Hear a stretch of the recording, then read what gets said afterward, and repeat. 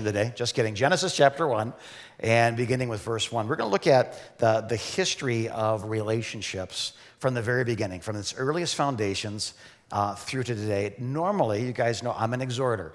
I say amen, and you guys say amen. I go, okay, they're hearing me. I will warn you, based on Thursday night's response to this message, I'm not really expecting any amens this morning, because what we're talking about today is forgiveness.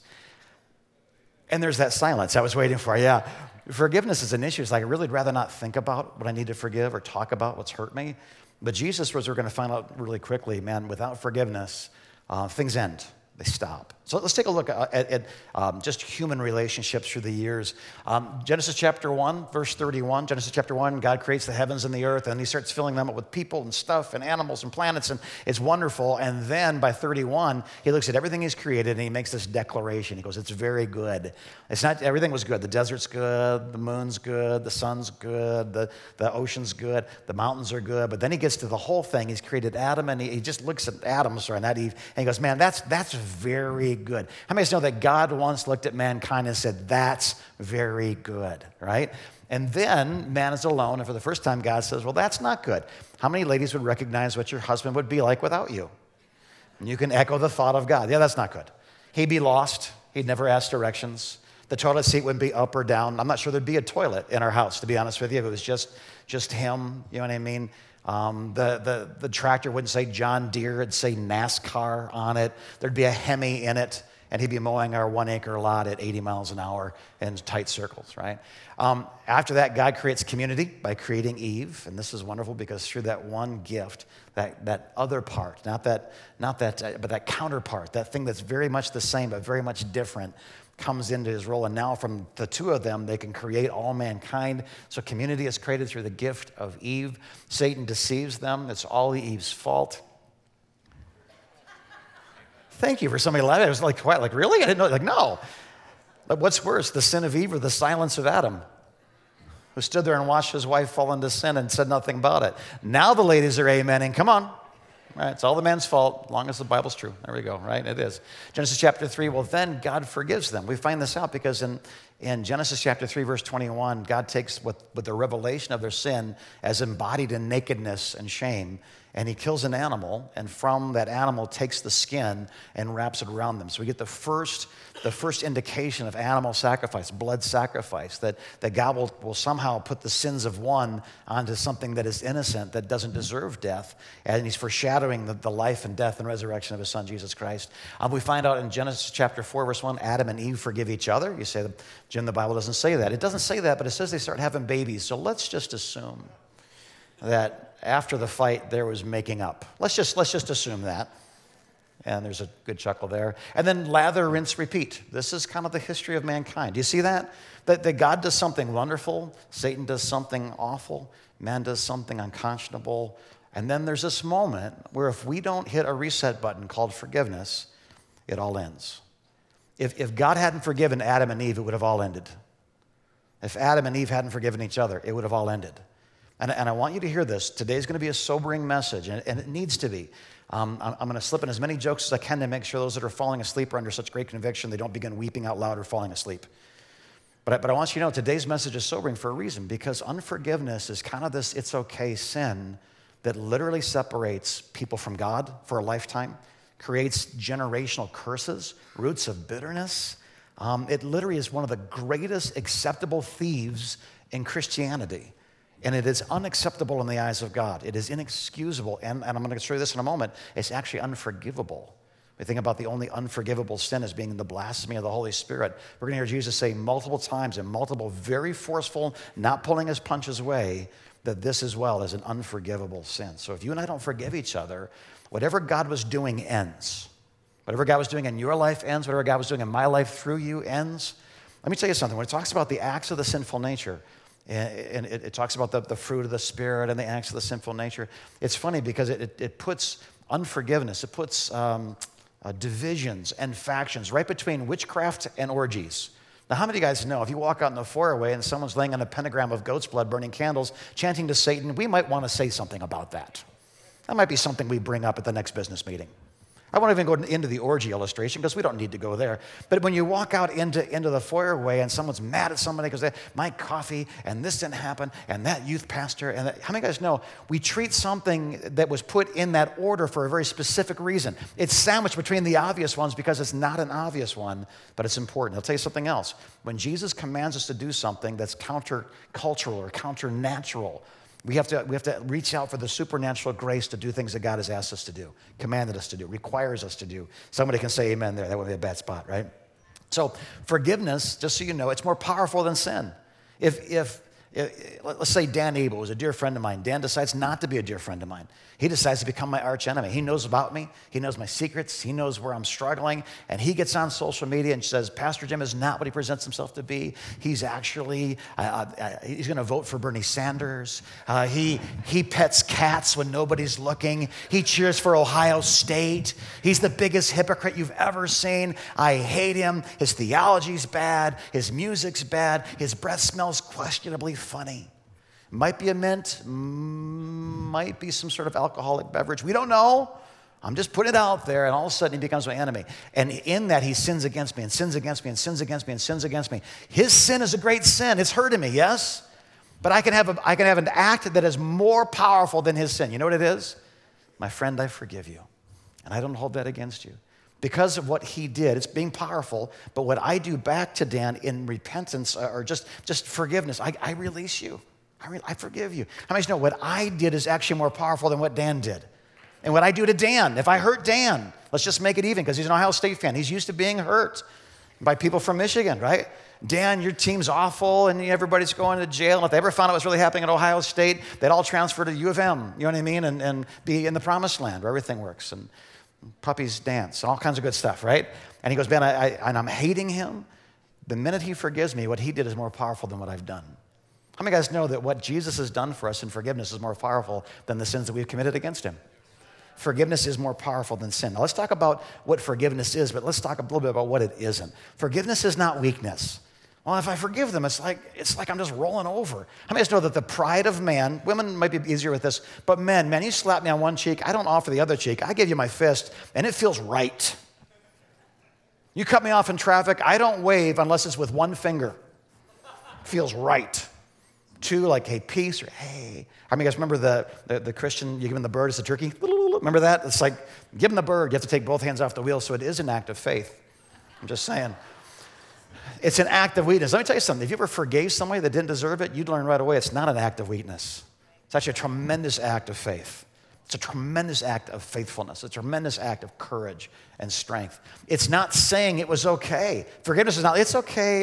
You can hit me. You can talk about me. You can steal from me. You can, slap my kids around and say my mama's whatever. That's not a problem. Like, it's not okay. Forgiving people doesn't mean that what somebody did is okay. Let's get that clear. It's not saying it didn't hurt. Oh, I'm a big boy. I can take it. No, it's not saying it didn't hurt. It's saying it did hurt. It does matter. And I'm using God's strength to do this. It's saying, well, it doesn't matter. It's not that. So what is forgiveness then? Here's a couple of definitions that might help you understand a little bit of what the Bible talks about when it says the word forgiveness. Forgive one another from your hearts. It means this. Forgiveness is the sacrificial choice to release the offender and restore relationships. It does hurt. It does matter. But I'm going to take the strength that God has put in my heart by forgiving me. I'm going to extend it to you, and I'm not going to count your sins against you just as Jesus didn't count my sins against me. Does that make sense? There's that beautiful quietness I was waiting for. Forgiveness is refusing to count past actions against someone who has sinned against you. I will not look at you as far as what you've done against me or what I love or what I care about. I will not look at you by your actions any more than God is looking at me by my past actions. I will look through the blood of Jesus and I will see someone who deserves the mercy of God, and that will be my prayers for the mercy of God. As I'm praying for God's mercy to extend to somebody's life, it is hypocritical for me not to extend my mercy to that same person I'm praying for. Forgiveness is a big deal. Forgiveness is the key, is to get back in the Garden of Eden, back in the kingdom of God, and back in the purpose of God for your life. Hear me. It will be very difficult for you to arrive at the place God wants you to be, dragging a bunch of baggage behind you called unforgiveness.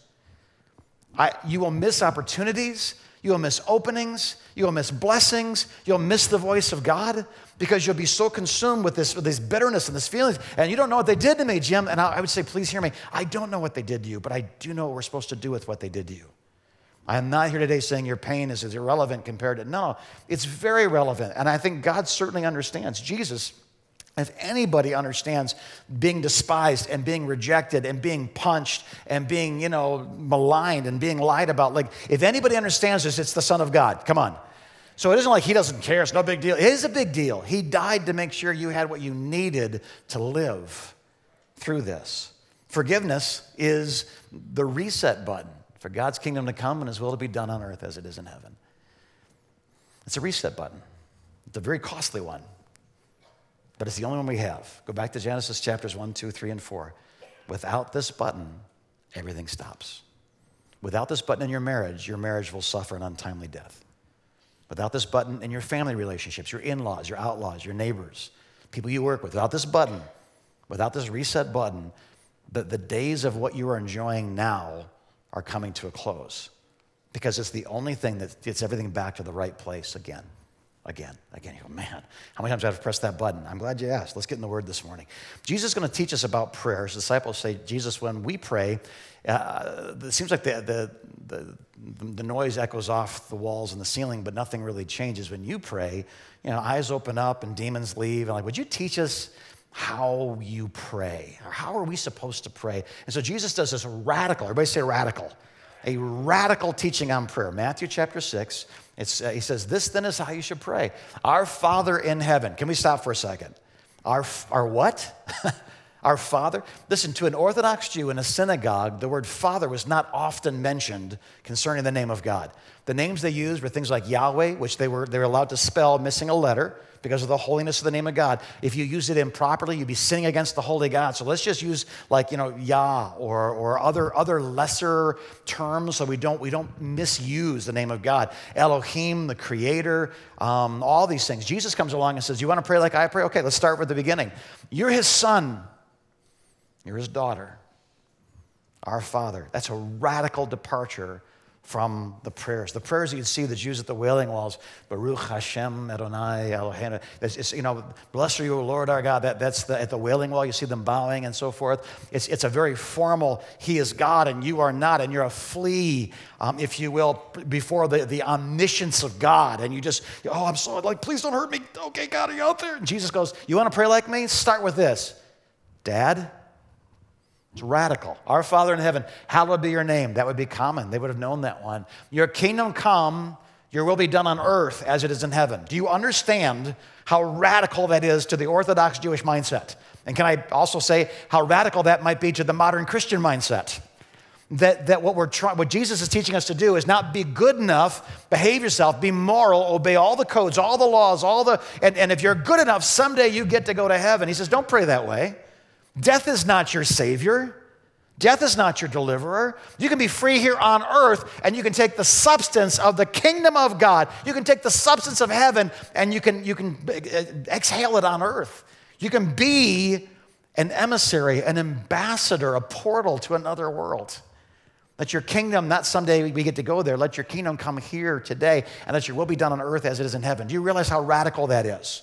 Now, let's continue. He goes from the cycle of planting and watering and harvest and rest to something called daily bread every day. There isn't like an annual harvest and droughts. You're like, no, I want a daily dependence. When you pray to be daily dependent on the presence of God, the power of God, the word of God, the truth of God. What I'm trying to say to you is this. Do you realize how radical this prayer is?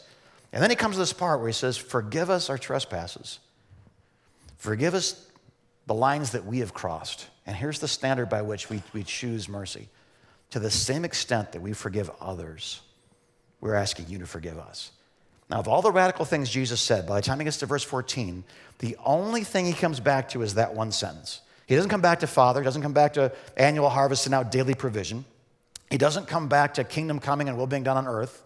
He comes back to one sentence. Now, if Jesus is emphasizing this one sentence, can I suggest to you it may be more challenging than the other things he said. That's why he's coming back to it. For if we forgive men their sins when they sin against us, your heavenly Father will also forgive you your sins. But if you do not forgive men their sins, your Heavenly Father will not forgive you your sins.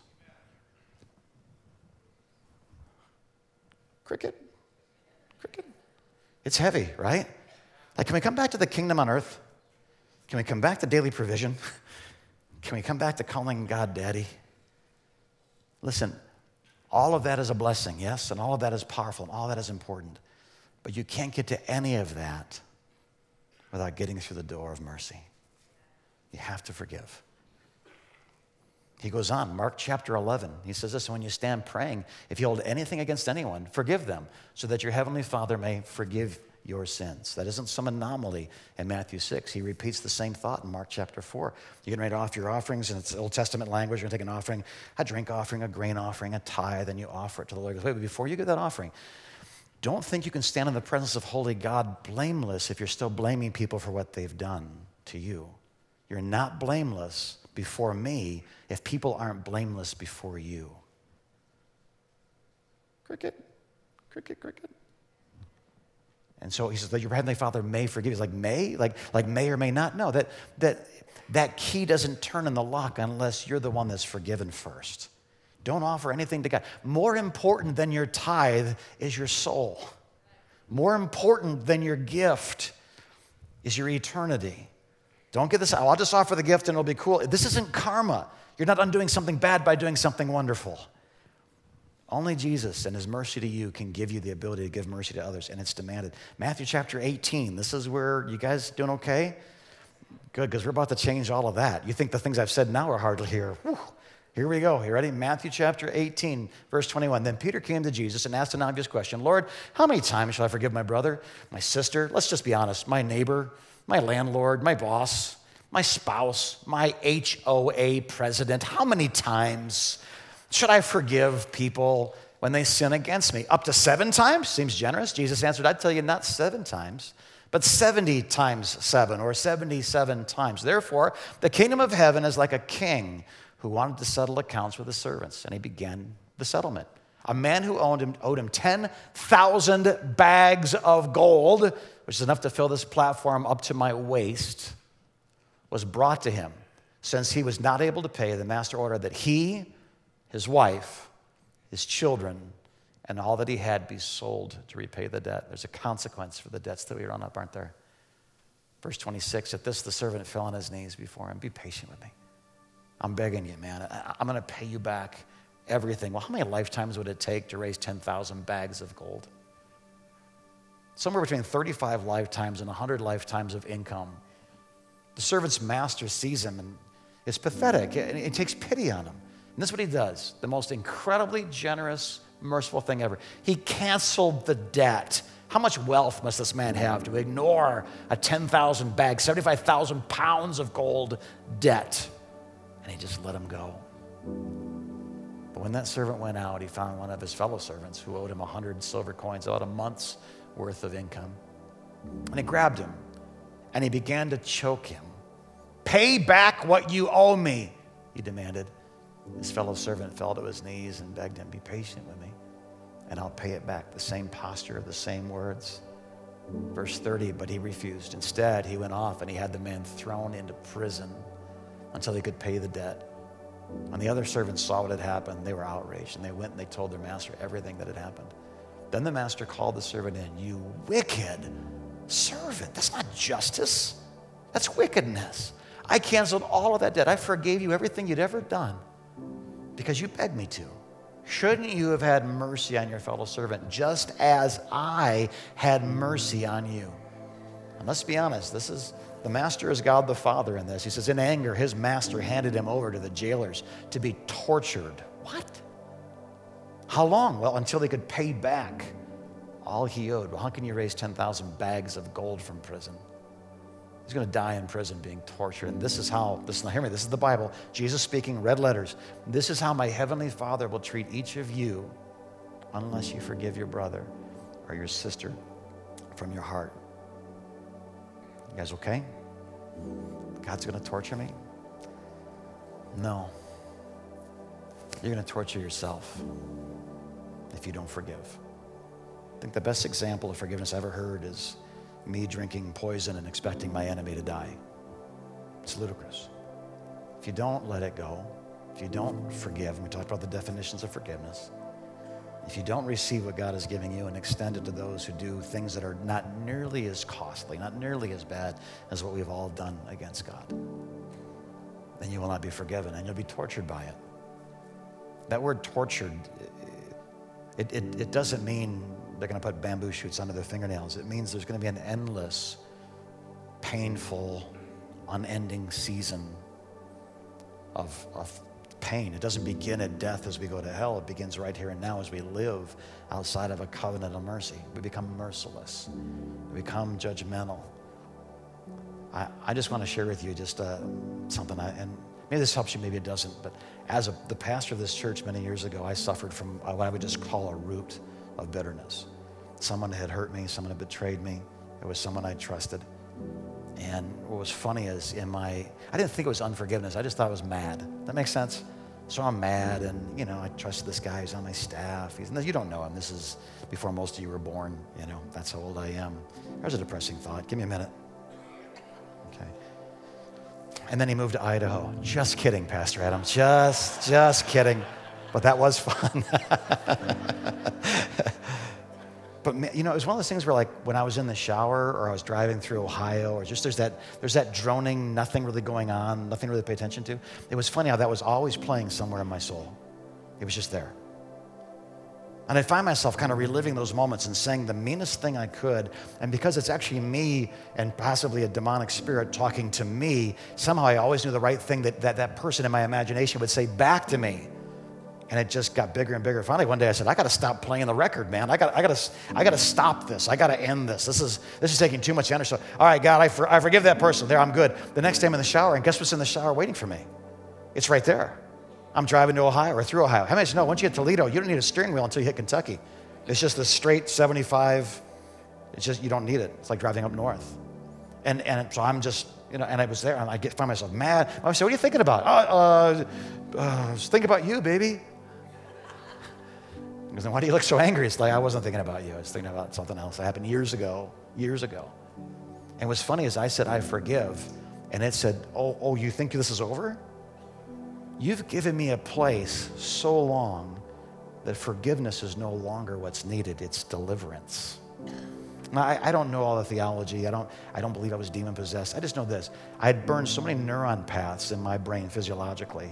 My soul had been so poisoned by what I'd entertained for so long that when I said, okay, I'm done, I woke up the next morning just like you reach for your eyeglasses, just like you grab for your first cup of coffee, just like you look for your keys, like whatever you do normally, it was the normal pattern of my day. It had become a part of me. And so I had to go deeper than I forgive. The first day it happened, I could have forgiven. But 2 years later, it ain't that simple. What I had built to protect my heart was not a fortified wall, it was a prison cell, and I was its captive. And I had to ask God to forgive me of not forgiving. And that took a little while, better part of a week. I just sought the Lord. God, this has to go. God, what am I missing? And the Lord said, it's not about forgiving him. That's you've done that now. What happens now is you got to forgive yourself. I have to forgive you. I have to bring some freedom. And this, I'm not making this theology. this is testimony. Does that make sense? So this isn't like, do this and this will all work for you. 3 easy steps to be free from the person who hurt you worst. This is my testimony in this one instance. I actually had to go back to the first place I realized that I was offended. I brought Jesus with me, if you will. And I said, from the very first sin, I forgive him right here and right now.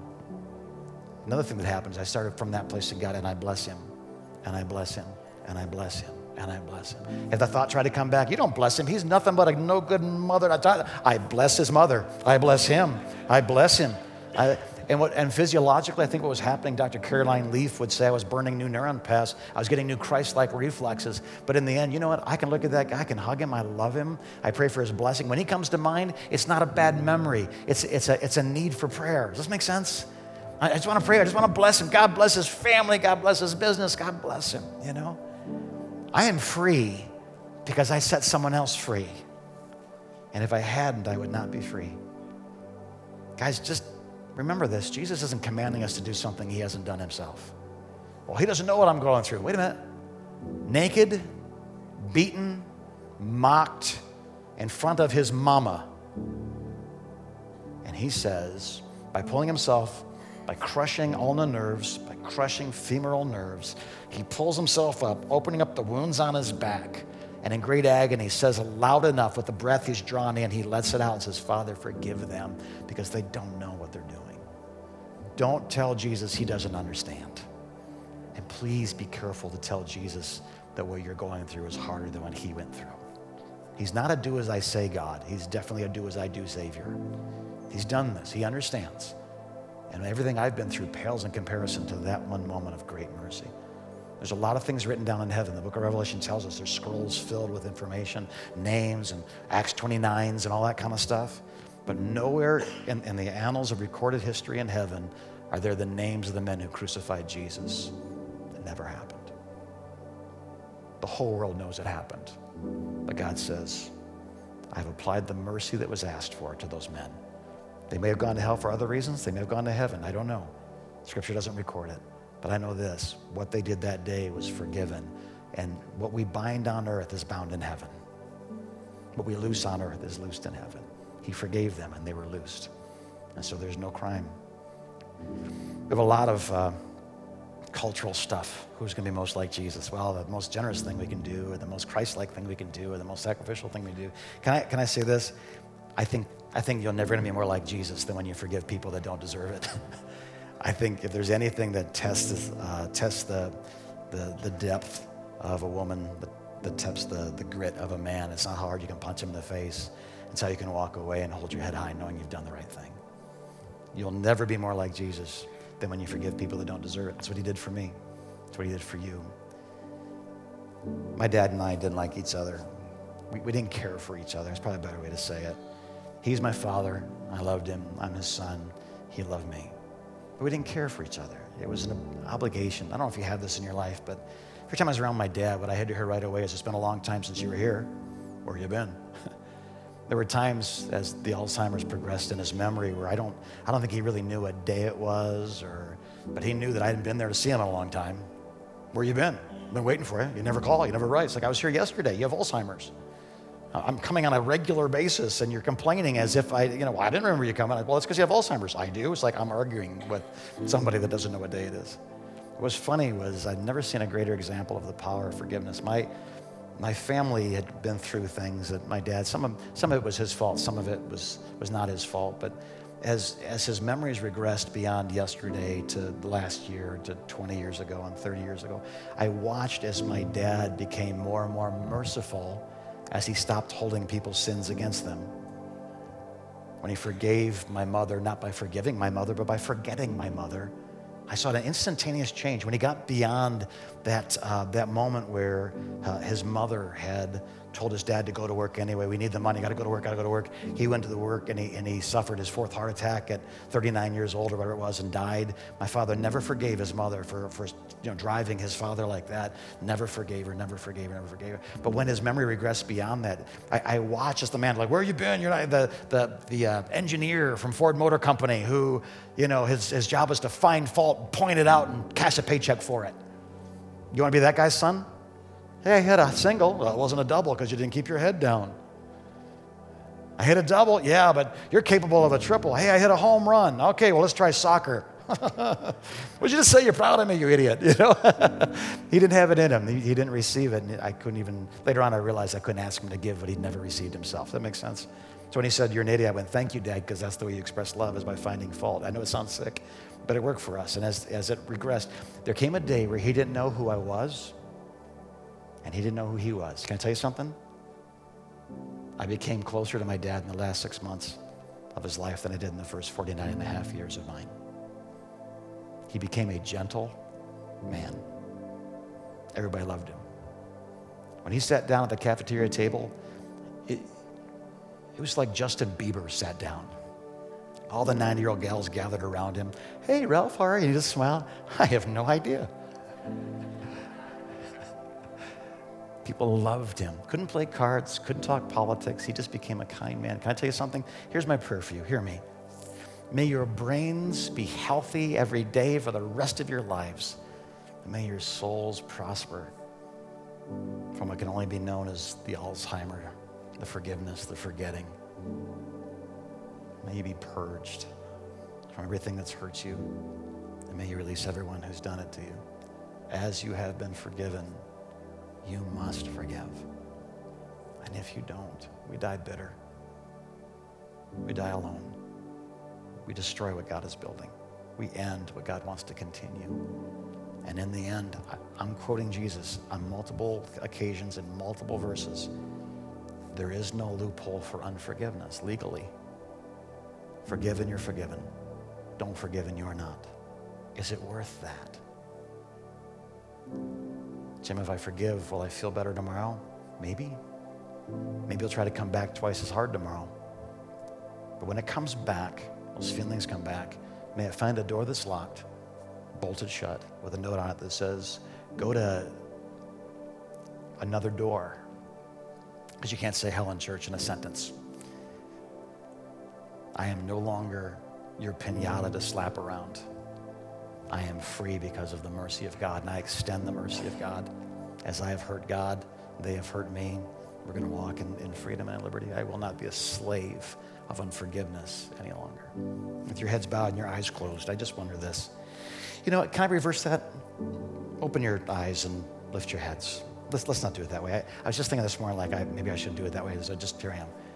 If this morning you realize there's somebody in your life you need to forgive, I understand if they're sitting next to you, it might be weird. So let's not create new dynamics that need mercy, but just everybody's eyes open, everybody looking around. Because I think as a community, we should celebrate this moment and not okay, I'll just be kind of, right? How many of you guys realize there's something in your life that needs to go away? And today, with the help and grace of God, you will forgive as you've been forgiven. I see your hand.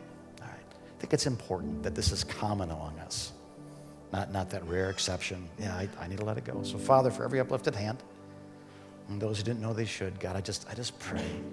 We right now, with our free will, extend mercy, forgiveness. We press the button.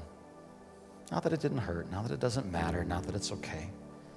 Where there is a need for justice, we trust that you are a just God. But we really don't want the justice of God in our lives. We want the mercy of God. And so we pray, would you give mercy to the people that have hurt us?